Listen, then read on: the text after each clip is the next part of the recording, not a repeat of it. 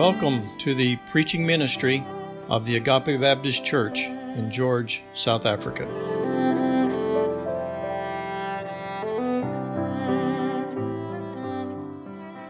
Good morning, church.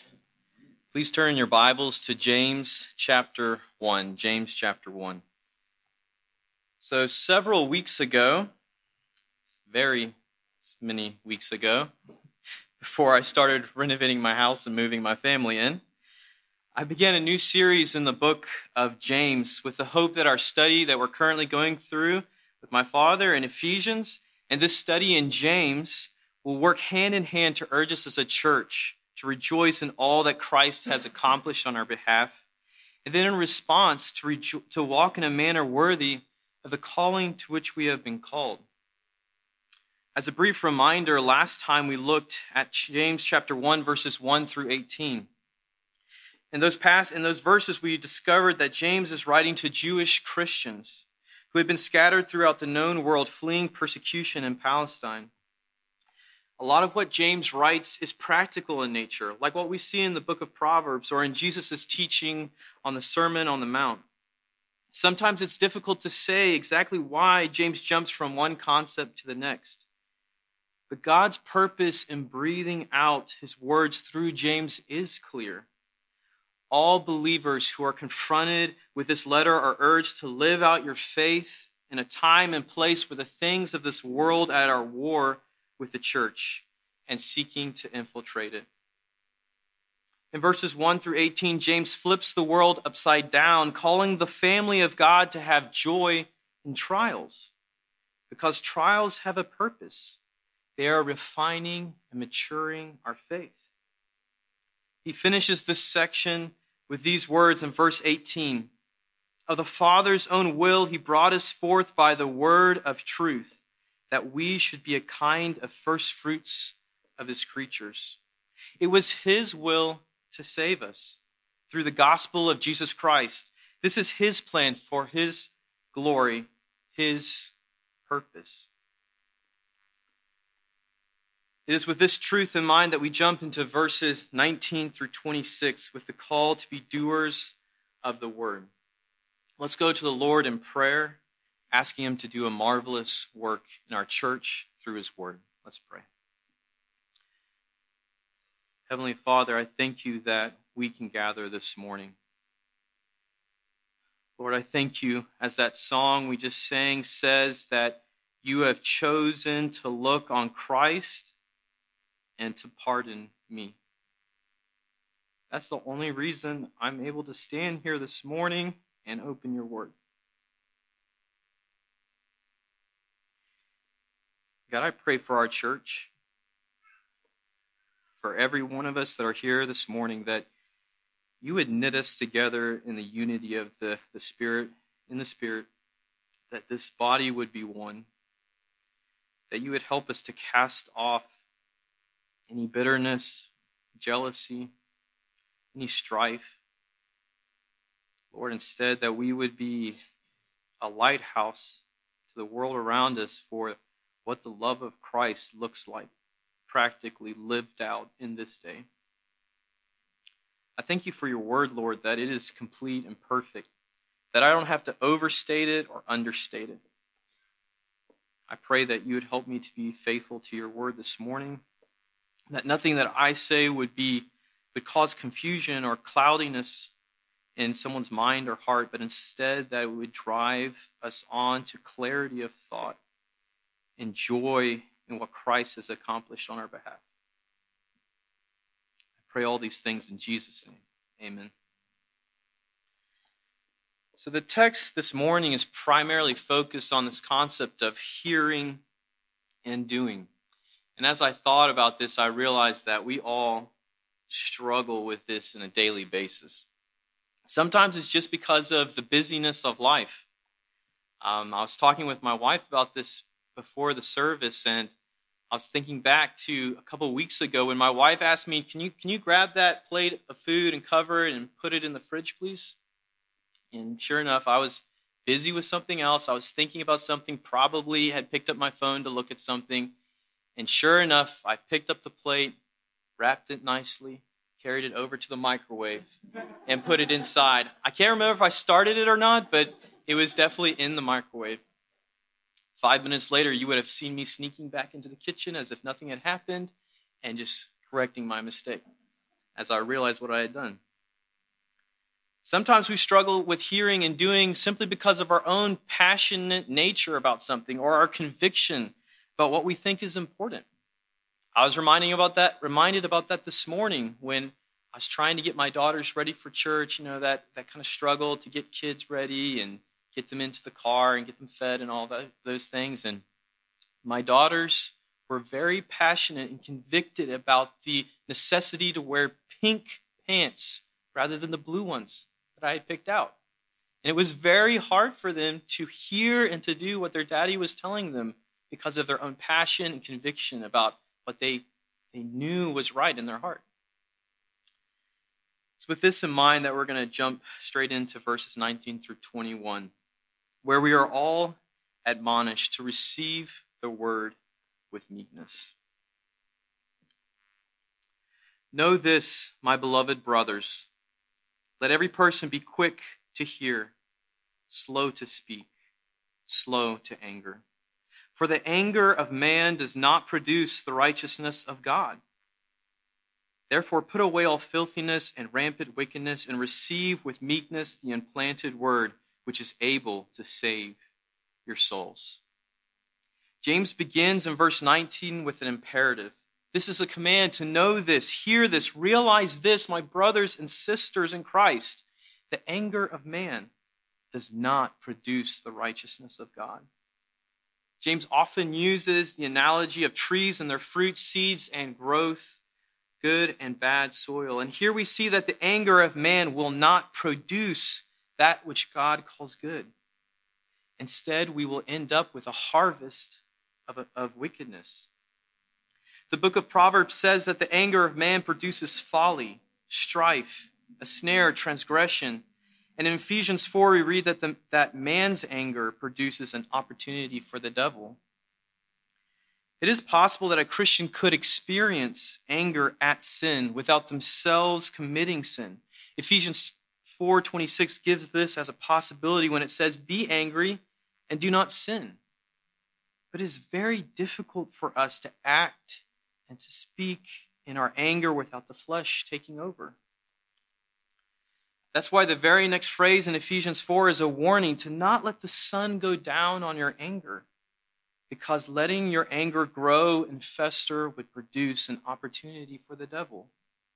Proverbs 17:27 says, "Whoever restrains his words has knowledge, and he who has a cool spirit is a man of understanding." The scriptures are very clear and consistent on this point.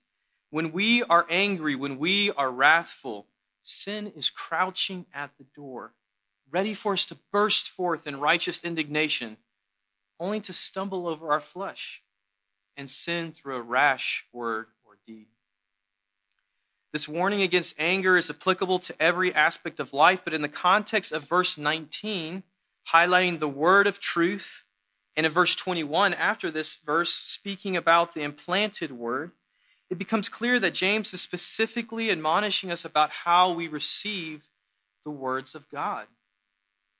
What is our heart posture to the word of God? Verse 19 says, "Let every person be quick to hear, slow to speak, slow to anger." Are we quick to hear? Is it our desire to listen intently, closely, full of a desire to hear and obey the words of God? Are we slow to speak?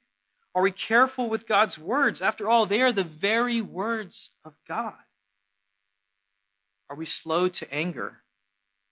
Something I heard over and over again at my sending church back in the States was that the word of God is constantly poking us in our idols. Nobody likes being poked in the eye, but sometimes it's even more painful to be poked in the idol of our heart. Do we become angry and dismissive when the preacher names our favorite sin? Do I become angry and steamroll another believer when he interprets Scripture differently than I do? James admonishes us to be slow to anger, because even in the midst of our most righteous indignation, we must remember that the anger of man does not produce the righteousness of God. Instead, as James says in chapter 3, verses 17 through 18, the wisdom that is from above is first pure, then peaceful, open to reason, full of mercy and good fruits, impartial and sincere. And a harvest of righteousness is sown in peace by those who make peace. Verse 21 begins with therefore. James is pointing back to what we just learned about how it was the Father's will to save us through the gospel in verse 18, and about how the anger of man does not produce the righteousness of God. He says in verse 21, therefore put away all filthiness and rampant wickedness, and receive with meekness the implanted word, which is able to save your souls. Here we are called to put away or cast off filthiness and rampant wickedness as we would cast off filthy clothes. This imagery is reminiscent of Ephesians 4, where Paul says to put off your old self, which belongs to your former manner of life and is corrupt through the deceitful desires, and to be renewed in the spirit of your minds, and to put on the new self, created after the likeness of God in true righteousness and holiness. James also calls us to put on something.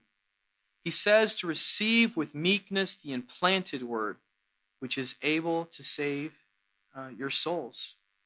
Here, meekness is contrasted with the quick anger from verses 19 through 20. That was slow to hear and quick to speak.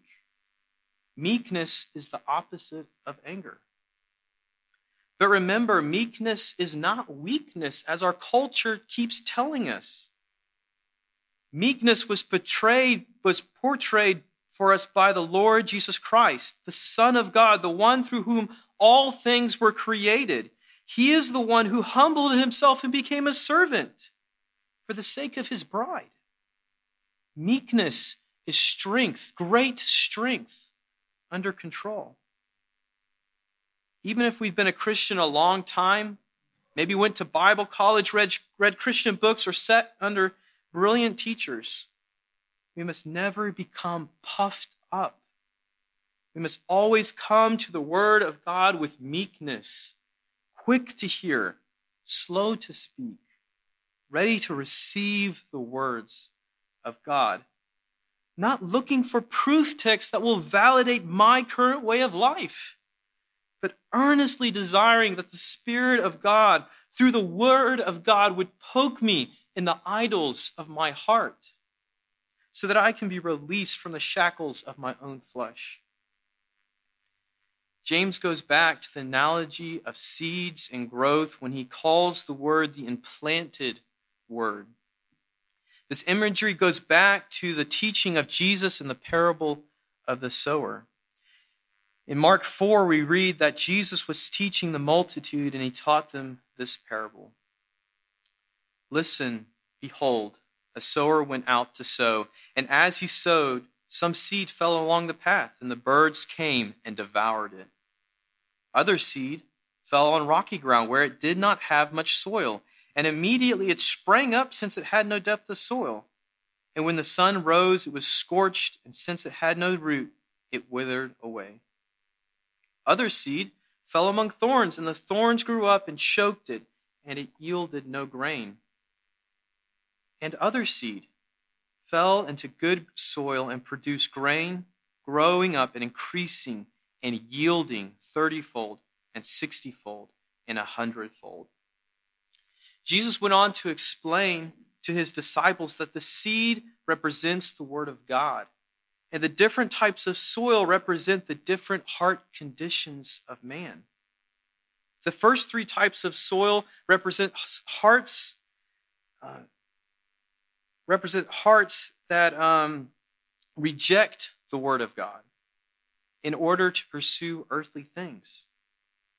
But the final type of soil represents those who receive the word with meekness and faith and are born again. Make no mistake, in this parable, Jesus is showing us how we can know if the word of God has taken root in a person's heart, saving them, changing them, driving them on to bear good fruit. If there is no fruit, then there is no spiritual life.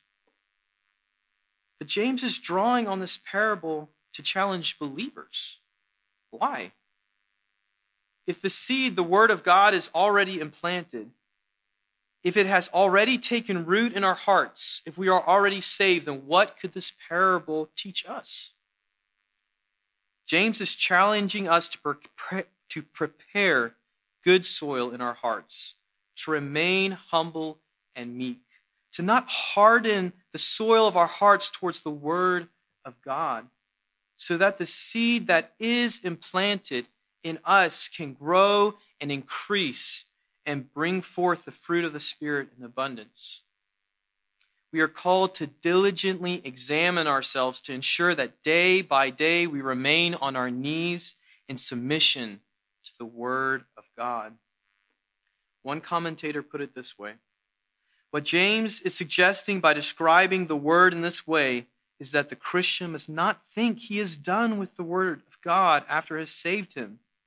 The Word becomes a permanent, inseparable part of the Christian, a commanding and guiding presence within him. The command to receive the implanted word, then, is not a command to be converted, but to accept its precepts as binding and to seek to live by them. Christians who have truly been born again demonstrate that the word has transformed them by their humble acceptance of the word as their authority and guide for life. Where do you stand before the words of God? Do I love his commandments? Do our actions and words reveal that we place the authority of God's word above the wisdom of man? James' final description of the word in this verse is that it is able to save your souls. James is speaking of believers, those who are born again, but he clearly is referencing a future salvation. Here, James is pointing to our ultimate salvation in the day of judgment. The New Testament speaks of our salvation in three tenses: past, present, and future. Paul often uses this language in his letters to the churches. In Ephesians, he says, "For by grace you have been saved." Past tense. 1 Corinthians, "For the word of the cross is folly to those who are perishing, but to us who are being saved, it is the power of God." And in Romans 5, "Since therefore we have now been justified by his blood, much more shall we be saved by him from the wrath of God." If you are born again, then the reality is that you were saved in the past. You are being saved today, and you will be saved on the day of final judgment. James is reminding us of the power that God has bestowed on his word through the Holy Spirit to be the saving testimony of his Son. And that's why we are called to receive his word with meekness. In verses 19 through 21, James has called us to receive the word. But in verses 22 through 25, James flips over the coin and shows us the dual nature of a godly response to the word by calling us to be doers of the word. Let's read verses 22 through 25. "But be doers of the word, and not hearers only, deceiving yourselves. For if anyone is a hearer of the word and not a doer, he is like a man who looks intently at his natural face in a mirror. For he looks at himself and goes away and at once forgets what he was like. But the one who looks into the perfect law, the law of liberty, and perseveres, being no hearer who forgets, but a doer who acts, he will be blessed in his doing." James does not want anyone to misunderstand what he means by receive the word, because some could read verses 19 through 21, put down their Bibles, sit back and say, "I'm good. I listen. I don't speak about God's word, and I don't get angry about it. I have received the word of God. But if that is you, then James is saying you are deceiving yourselves. It is a deadly mistake to believe that those who are simply hearers of God's word will be saved. For Paul says in Romans 2, verse 13, "For it is not the hearers of the law who are righteous before God, but the doers of the law who will be justified." And we read the words of Jesus in Luke 11, verse 28, "Blessed rather are those who hear the word of God and keep it." So what are these passages getting at? Are they teaching a works-based salvation? No, God forbid. Ephesians 2 says, "For by grace you have been saved through faith." And this is not your own doing. It is the gift of God, not a result of works, so that no one may boast. For we are his workmanship, created in Christ Jesus for good works, which God prepared beforehand that we should walk in them.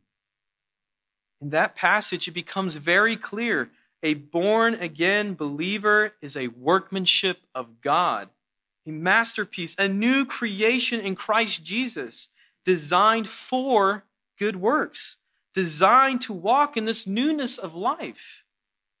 And James is saying in verse 22 that if there is no evidence of this design in you, no evidence of these good works, then you are not his workmanship, and you are deceiving yourselves. In verse 23, James paints us a picture of what this looks like. He says that if anyone is simply a hearer of the word and not a doer, he is like a man who looks at his face in a mirror. The mirror shows him his wayward bed hair, the splotch of dirt on his cheek, the rebellious patch of beard he has missed shaving. But instead of responding to what he has been shown in the mirror, he walks away, unchanged, unmoved, immediately forgetting what he has seen. And then goes about his life oblivious to his own true appearance, resentful toward anyone or anything that might point out his need. James is saying we are like this foolish man if we look into God's word with all its gracious instruction for life and godliness, but turn away, unchanged, unmoved, immediately forgetting our own need, never picking up the razor of joy and discipline and cutting away the stubble, the remnants of the old man that so clings to us. James describes the opposite of the foolish man this way. In verse 25, "But the one who looks into the perfect law, the law of liberty, and perseveres, being no hearer who forgets, but a doer who acts, he will be blessed in his doing." When we pause and look into into God's word, as one who stoops down to take a close look at the reflection in a pool of water, what is our response to the truth that is revealed there? As a comfort and encouragement to us, James intentionally becomes more descriptive of the word and calls it the perfect law, the law of liberty. Because Jews were very familiar with the concept of laws. There were over 600 Mosaic laws derived from the Old Testament that Jews were subject to.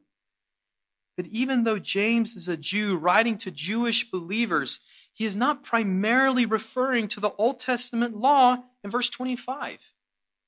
Instead, he is referring to the perfect law, the law of liberty. This is the fulfilled law in Christ, and the gospel that has set us free. This is the complete revelation of God seen through the lens of the gospel, the good news of Jesus Christ. No longer is the law a taskmaster that we can never fully please. Instead, Christ proclaims, "I have fulfilled the law." Now go out, love God with your whole being, and love one another as I have loved you. James says that the one who perseveres, who keeps going, who doesn't turn back, who doesn't forget, but presses on in obedience to Christ, he will be blessed in his doing. This person is the one that will reap a bountiful harvest of righteousness. He is the one that will see spiritual fruit growing in his life, because as you pursue after God with the grace he has given you today, he delights to give you even more grace to press on even harder after him tomorrow. James concludes this chapter with a summary and with a glimpse of the wisdom of God to come in the following chapters. Let's look now at verses 26 through 27. If anyone thinks he is religious and does not bridle his tongue, but deceives his heart, this person's religion is worthless. Religion that is pure and undefiled before God the Father is this: to visit orphans and widows in their affliction and to keep oneself unstained from the world. What do these final two verses have for us? Why does James keep bringing up the topic of our speech? Why does he throw out there the word religion and then start talking about orphans and widows? As we heard before, James is a pastor. He has been leading the church in Jerusalem, a body of believers. But somehow, even with the liberty that Christ had purchased, even with the gospel implanted in them, and the Spirit of God convicting them of sin and righteousness, the church was still being set ablaze like a forest that is threatened to be burnt to the ground. What was causing this turmoil? Where did the blazing fires start?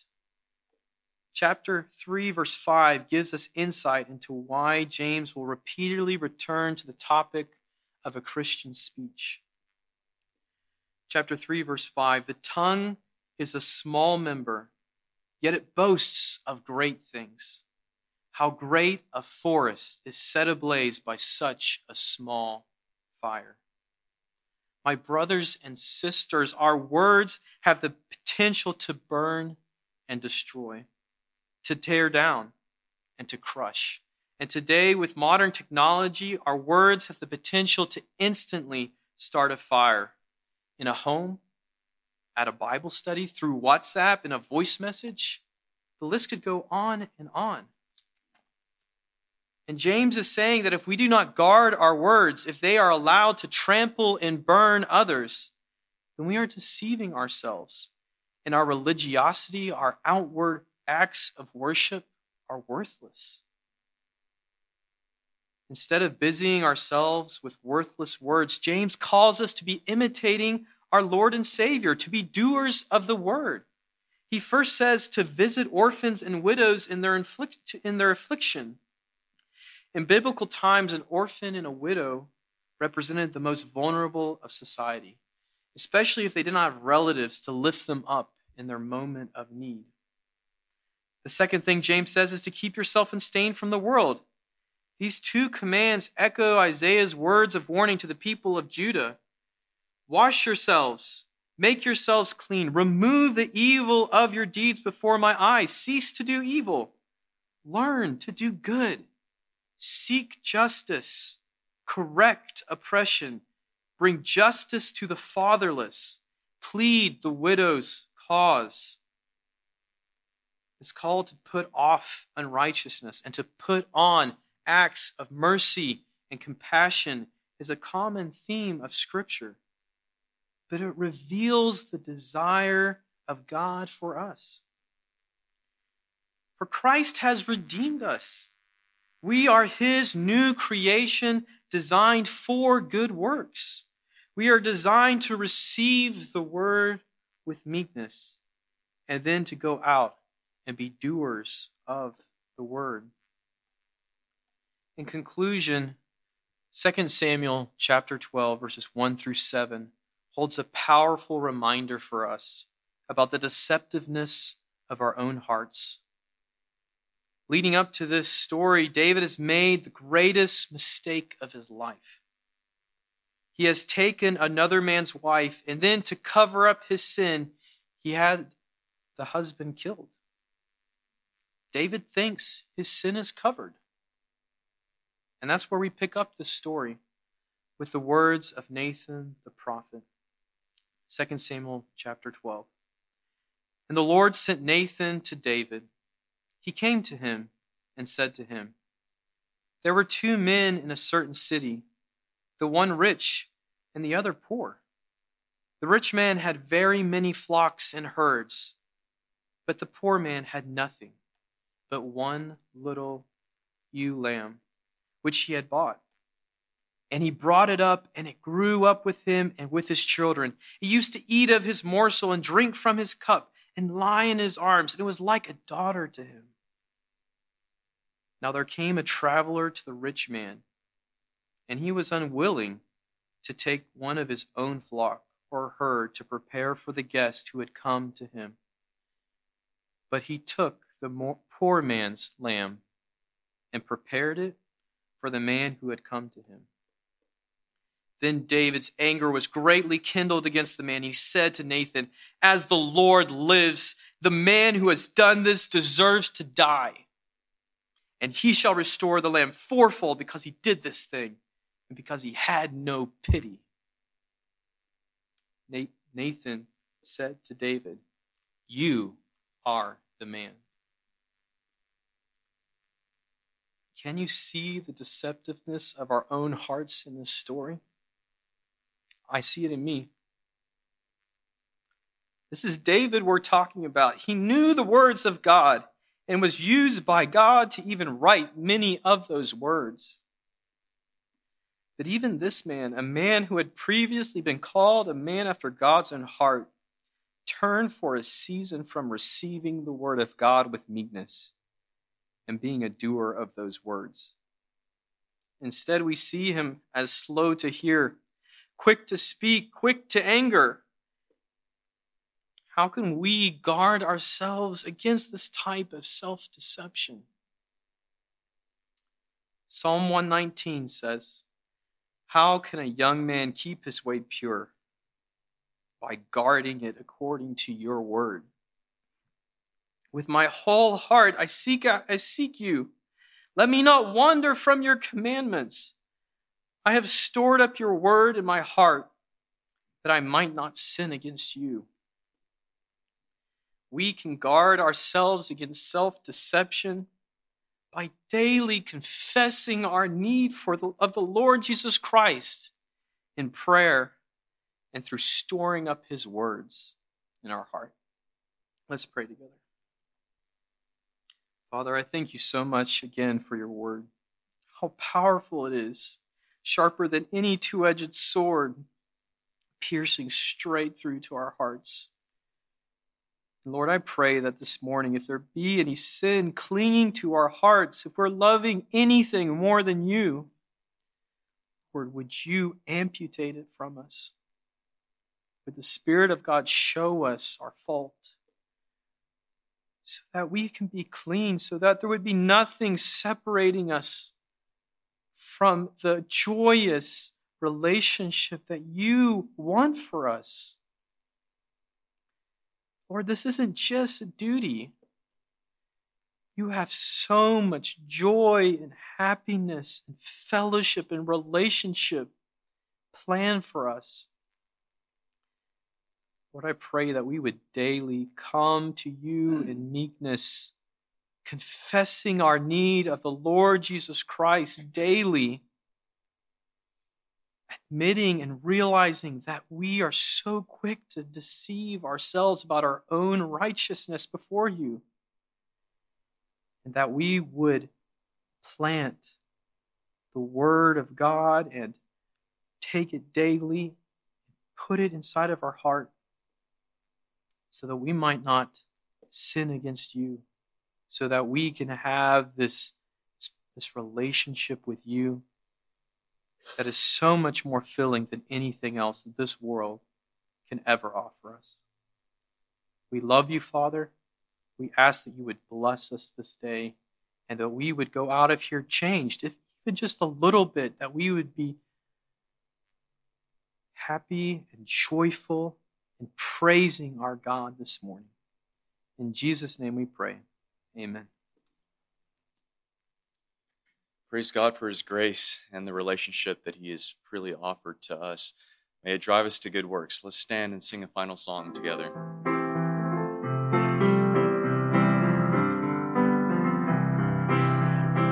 My heart is filled with thankfulness to him who bore my pain, who plumbed the depths of my disgrace and gave me life again, who crushed my curse of sinfulness and clothed me in his light, and wrote his law of righteousness with power upon my heart. My heart is filled with thankfulness to him who walks beside, who floods my weaknesses with strength and causes fears to fly, whose every promise is enough for every step I take, sustaining me with arms of love and crowning me with grace. My heart is filled with thankfulness to him who reigns above, whose wisdom is my perfect peace, whose